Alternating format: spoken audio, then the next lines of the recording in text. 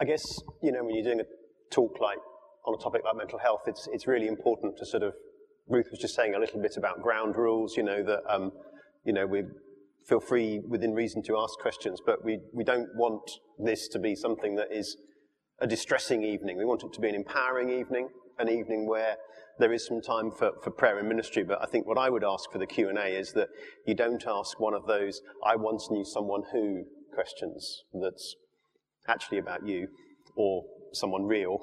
Please ask a general question, if that makes sense. I won't answer a question about a particular person. I can't do, I haven't met them, but more than happy to answer general questions. And I guess one of the big things is just about an environment of safety, isn't it? So I'm going to talk allegedly for half an hour, but probably less than that. And then we've got some time for Q&A, and I'm probably going to try and talk less, more Q&A, want to hear from you guys, and then we're going to have some time of prayer. I'm going to play you a song I really like, and then David and some other guys are just going to come and lead us in a time of worship. So thank you so much for coming. I thought we might start off with a bit of an icebreaker. So John, if you've got the first slide there, I'm going to work out if you know who these people are. So pop the first one up. Who knows who that is? Yeah. Sigmund Freud, the daddy of it all. Literally, sometimes as well, and metaphorically. So Siggy got a little bit off beam in his old age, you know, got a bit into sort of strange words like penis envy and that sort of stuff. And there we are. I'll just say that's my first technical term of the night. But joking apart, Freud was, I think, a little bit strange, and I think a lot of people think psychiatrists talk about all that sort of thing all the time. They don't. And actually, the early work that Freud does and what the Freudians did at the turn of the century, sort of kicking things off the basic idea about we all have defense mechanisms which we use to cover unbearable pain in some shape or form. And that's the essence of what I'm going to talk about tonight. We're going to talk about addictions, self-harm, and eating disorders. Just put it all out there, okay? But the fundamental thing is these are some things that we do to cover up the pain. So we'll talk a little bit about the specifics of some of those things, and also perhaps when to sort of start looking deeper, how to start looking deeper as well. Not that that's primarily your job as youth workers, but those will be questions that you face. Next one. For our more senior youth workers, anyone recognise that? A guy called Anthony Clare did a program on the radio when the Beeb was king in the psychiatrist's chair, began sort of putting topical mental health problems on the radio in the 60s, 70s. The lid sort of came off emotions in a big way, if you like, in the 1960s, and people began getting interested in mental health problems. Before that, it was all suppressed, British, stiff upper lip. We don't talk about that here. Freud's in Vienna, but in England, you know, it's keep calm and carry on. But we do need to talk about emotions. Next one. Well, the next there. Anyone recognise that? Again, an older person. Some may recognise David Owen. Lord David Owen was a politician, sort of one of Paddy Ashdown's predecessors in the Liberal camp. So it's going back a little bit, slightly older than most of you guys here. But your parents will probably have voted or not voted for him. And he was a psychiatrist before he went into politics. There's actually quite a lot of doctors, quite a lot of psychiatrists end up in political life. Partly because I think psychiatry is quite interesting, you know, it touches all parts of our lives. But he was a politician. Next one, some of you might recognise this person if you're football fans. And remember that goal where he went, Socrates, and sort of slid right across the one. It's one they always play, you know, 10 famous goals of all time. He's one of them. He's a psychiatrist. So little known fact about Socrates, not the philosopher from Greek times, the modern one. So he was a philosopher. And the last one, again, hopefully some of you will know this one. Anyone recognise him? He's not very nice. Slobodan Milosevic, okay, general sort of dictator, murderer, genocider, etc. Unfortunately, he was a psychiatrist as well. So I'm sorry that they're all psychiatrists, but they are. I don't do anything like that, but psychiatry is a really interesting speciality, and mental health is quite an interesting topic. John, pop the next picture up. This is a picture, it's a sort of trendy sort of picture of a statue called Rodin's Thinker, and sort of emphasizing what was happening with the Enlightenment and what was happening. This is a little history lesson here, just going to do 2 minutes of history. What happened a few hundred years ago was a whole bunch of people started sort of thinking and discovering science, and academic life kind of took a split. So if you go to most universities, what you'll find is they offer BScs on one side for things like science and biology and chemistry and that kind of stuff. And on the other side, they offer BAs for things like arts and history and dancing and things like that. You get BAs. And most universities have got this fairly clear split between the arts and the sciences. And of course, theology traditionally has been in the arts side, and you get a BA or a BD, and Christianity has been seen as an art, and divinity and study of religions as an arts. Medicine is a science.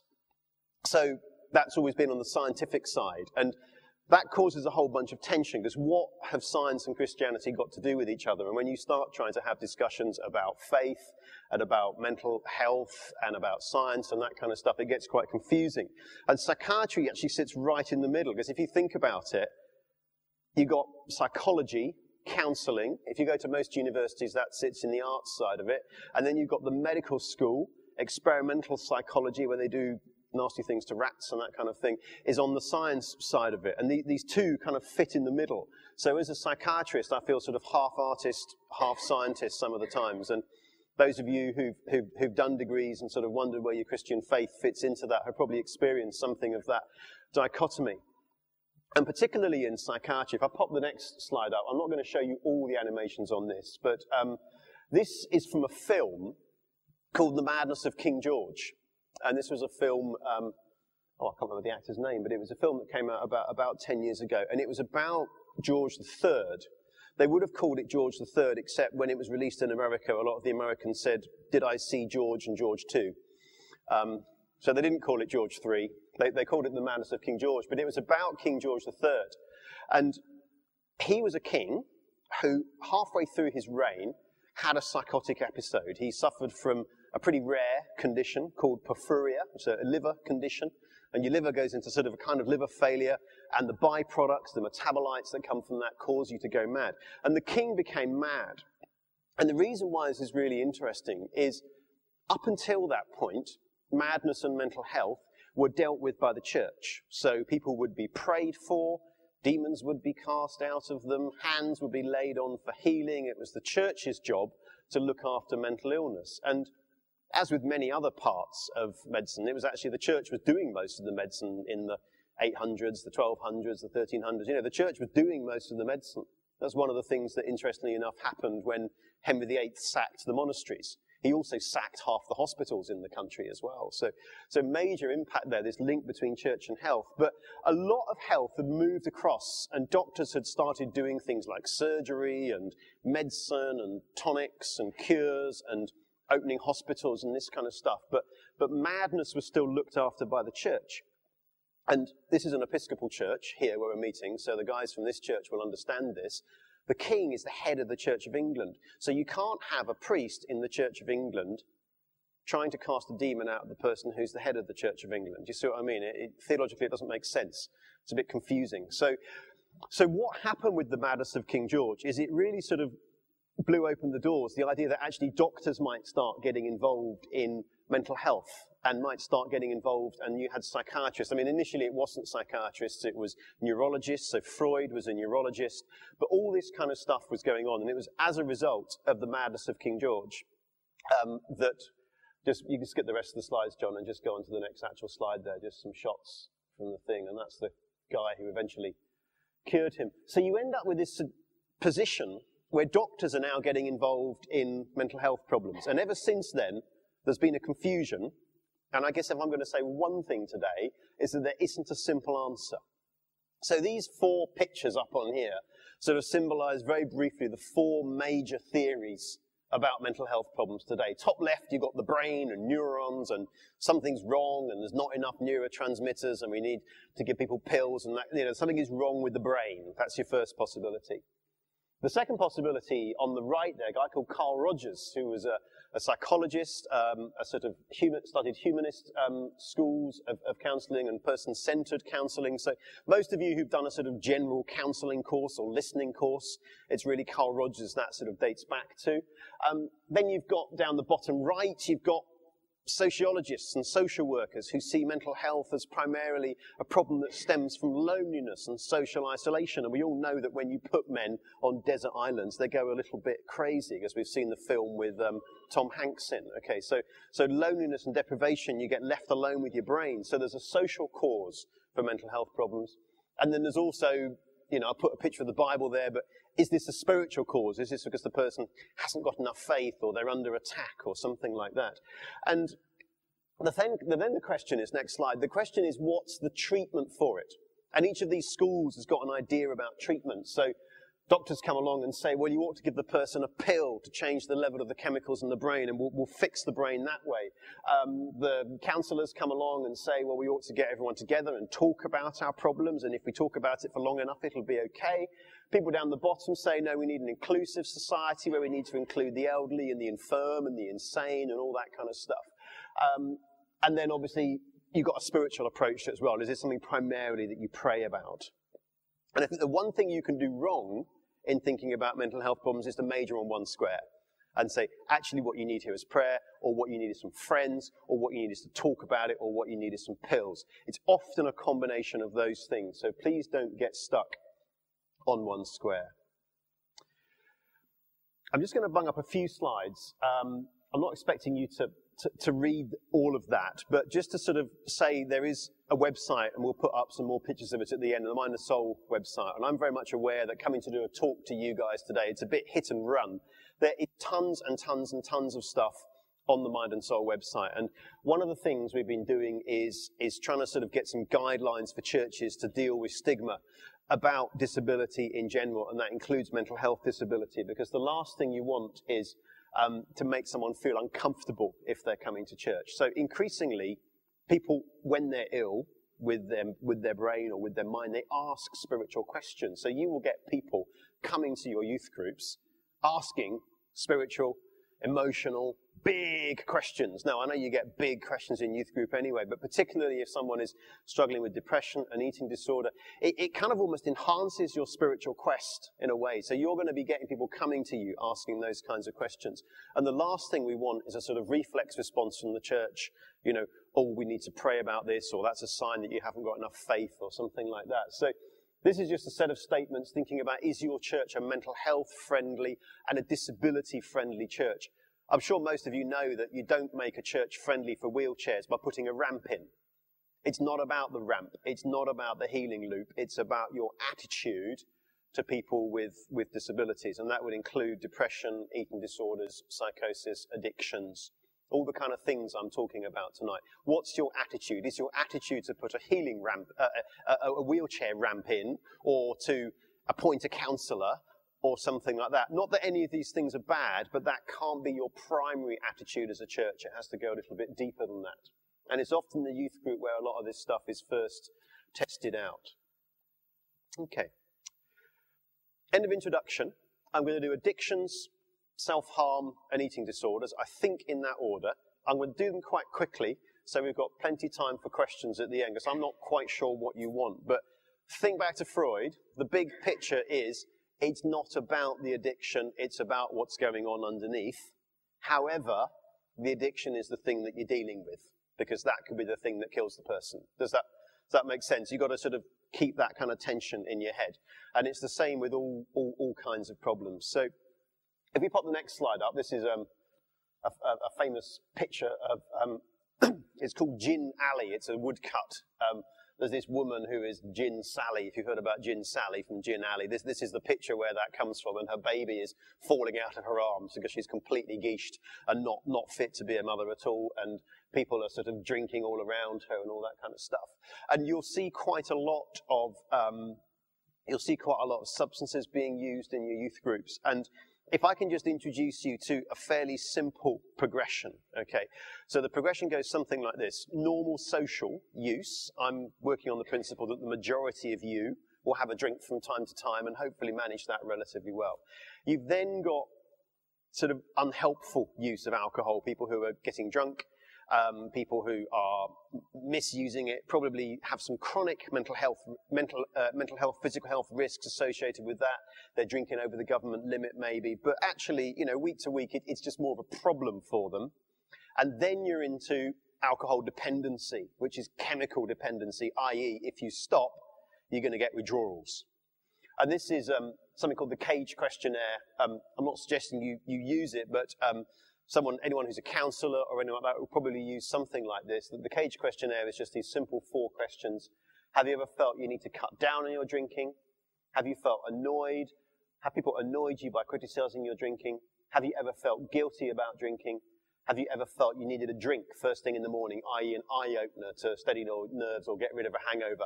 If you answer 2 to those 4, the chances are you're heading into the sort of territory of alcohol dependence, okay, where you're actually having to use the substance. You're not drinking it to get the euphoria from it. You're now drinking it to actually stop the withdrawal from coming back. And if you go a couple of days without a drink, you'll need it. Now, hopefully most of you won't see people in that kind of territory, but that would be where the NHS would be involved with addiction services. If the alcohol use is just harmful or unhelpful in some kind of way, putting people into risky situations because they're not in full control, they're not managing their safety, they're drinking with undesirable bunches of people, that's more where alcohol counselling is helpful. And then, of course, there's healthy alcohol use. And all of these things are on a spectrum. Alcohol is a fairly socially acceptable drug. Caffeine, we've had some tonight. It's a very socially acceptable drug, isn't it? There's things like heroin that are pretty much not socially acceptable. And it's to do with the addictive potential and the damage it causes. So heroin is very addictive, very damaging, and also high risk of AIDS and hepatitis if you're injecting. Caffeine, not so damaging for most people. Most people can control their level of caffeine. To many people can control their level of alcohol, although quite a lot have problems. Most people won't control their level of heroin. So there's a sort of spectrum of dangerousness of drug in there somewhere. The next picture, of course, just reminds you that not all addictions are chemical dependencies. Some of them are electrical dependencies as well. And there's a whole bunch of addictions, aren't there? Just pop the next one up there, John. So we've got work. Some people are addicted to work, drugs, alcohol. Some people are addicted to food, the internet, gambling. There's a whole bunch of different addictions out there. I guess the ones you'll probably see on Friday night or Sunday night whenever you do youth club is probably going to be alcohol, maybe some cannabis, but there's a whole bunch of addictions out there. It's all about doing something to deal with emotional distress underneath. And actually, if you're doing good work in terms of helping people with their emotions, helping people with their self-esteem, you'll be doing a lot for general addictions. And just this is a bit small, but you might have heard of something called the 12 steps. And the 12 steps is a model for moving people on from more serious addiction. I'll just pop it up there just so you've heard of it. The 12 steps are, the first one is we admitted we were powerless over alcohol, that our lives had become unmanageable. Step 2, I came to believe that a power greater than ourselves could restore us to sanity. Step 3, we made a decision to turn our will and our lives over to the care of God as we understood him. This is people taking a spiritual approach to alcohol disorders. Now, actually, that sounds relatively like Christianity. I realized that I was powerless over my ability not to sin and that I was a sinner. I came to believe that there was a savior, and I decided to turn my life over to the savior, etc., etc., etc.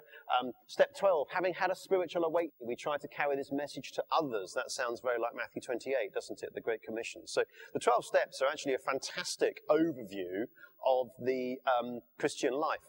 And a lot of people, if you talk to AA, Alcoholics Anonymous, they will tell you a lot of people do what's called the 12-step waltz, which is 1, 2, 3, slip back. 1, 2, 3, 1, 2, 3. A lot of people do 1, 2, 3 over and over again. You probably see it in your youth groups or anyone really with Christianity. You know, they realize there's a problem, they do that, and then they make a decision to follow Jesus, and then they're back at sort of square one again. And actually, the 12 steps are really interesting reading, not only in terms of dealing with a deep, addictions are identity problems. Yes, there's chemical dependency in some people, but there's an identity issue there. And Christianity is a solution to an identity problem. And it'd be great if we could all go through the 12 steps in our Christianity, not just in our addictions. And there's a fantastic book, Howard Astin, the 12 and a half steps to spiritual health. He runs a church in Bradford, which is 70% ex-heroin addicts, if that makes sense. And the 12 and a half steps to spiritual health is all about the extra half step he's put in. I think it's step 4.5. He says, you know, we need to sort of admit the nature of our wrongs to God, also the nature of the wrongs done to us. So it's not just that we've harmed people as a result of our addictions, and we need to confess that. But often people have harmed us. People might have been abused when they were young. They might have had complete lack of parenting, emotional barrenness when they were young. These are the kind of things that give rise to identity problems. So the 12 and a half steps is a fantastic book. It is all about addictions, but it's also all about life. Okay, on to self-harm. I think the first thing to say about self-harm is it works. And people in your group who will be self-harming will be doing it for a reason. Okay, they'll be doing it for a reason because it's working for them. Most people don't want to self-harm. Okay, the subtle forms of self-harming, aren't there? Tattooing, weightlifting, stuff like that. But you know, we all self-harm. Sunbathing, you know, form of self-harm, you could argue. But here we're talking about cutting, burning, definitely the more severe end. But it works. And that's why it's addictive, because it does mask the pain. It does bring control over unbearable emotions. So it's a coping mechanism. It's not the best coping mechanism in the world. It's not the healthiest coping mechanism, but it's the one they're using at the moment. So my first thing I want to say about self-harm is don't tell people to stop. And that might sound weird, and you can ask me a question about that later, but don't tell people to stop. They've probably been doing it for about 2 years, so they don't need to stop today. What you need to do is you need to understand what's going on. What are they trying to cover up? If you tell them to stop, they'll stop for a few weeks and they'll start again, or they'll replace it with a more serious form of self-harm. So the first thing to say about self-harm is don't tell people to stop. Next slide, John. Second thing is let's try and spot the self-harmer. You can't tell, and that's another thing, isn't it, about you can tell the person who's got a serious alcohol problem. You can tell the person who's got a serious psychotic illness or a serious dementia. But apart from that, I reckon 10% of you will have a significant mental health problem. I don't know which 10%. Okay? Chances are a couple of you have been in a psychiatric hospital at some point. I don't know which couple. Okay? So I don't know looking at you. And you don't know who the self-harmer is. It could be the professional person. It could be the emo-looking person, okay? It's equally likely to be both. You might be quite surprised by the answer to that. There's a fantastic website called selfharm.co.uk, which takes an open approach. It's not just for Christians, but it's run by Luton Churches Together, and it's run by some fantastic people down in Luton, and there is tons and tons and tons on the self-harm .co.uk website, and there's a whole bunch of things I've just put down the side there. It's about listening, it's about being honest, it's about getting to know them. It's not the thing that you rat them out to the church leader just because they tell you the first time. That will freak them out. They'll never come back to youth group, okay? You've got time to find out what's going on. Now, yes, sometimes there's specific child protection concerns, okay? And sometimes there's an actual physical risk to life because the self-harm is that serious. But most of the time, don't tell anyone, okay? Don't go reporting it to the boss. You might want to tell maybe, you know, one of your peer group or something like that, but this is not the kind of thing that you ought to be escalating. I think we go health and safety mad, and I think that's clinically bad for the person involved to suddenly be dragged into some kind of big meeting, okay? Affirm their positive choices, work with them, help them get alternative coping mechanisms because they clearly need one. Could I play you a video for a couple of minutes just about self-harm, John, if you want to kick that off? I have no idea why I even thought about doing it. I just did it. Because I started more regularly and more severely. The little bit of I feel is actually at the beginning when the scissors first. I told my mum that it was paper. Kind of have like a little routine, go have a bath and then just... I did it last Monday. I often in the same places. The first night I thought that'd be like a one-off. Anything that I want to myself with, I can make it work. It is addictive. I concentrate on making myself bleed enough. Because I put myself at absolutely everything. And I didn't want to hurt no one, so I just thought I'd hurt myself instead. If people are going to treat me like that, then I've got to deserve some sort of... So while I'm doing it, I just totally forget about what anyone said to me. Then I just go back to reality. I've lost so many friends over it. The relationship with my parents is never going to be the same again. It is something so serious, but like nobody talks about it.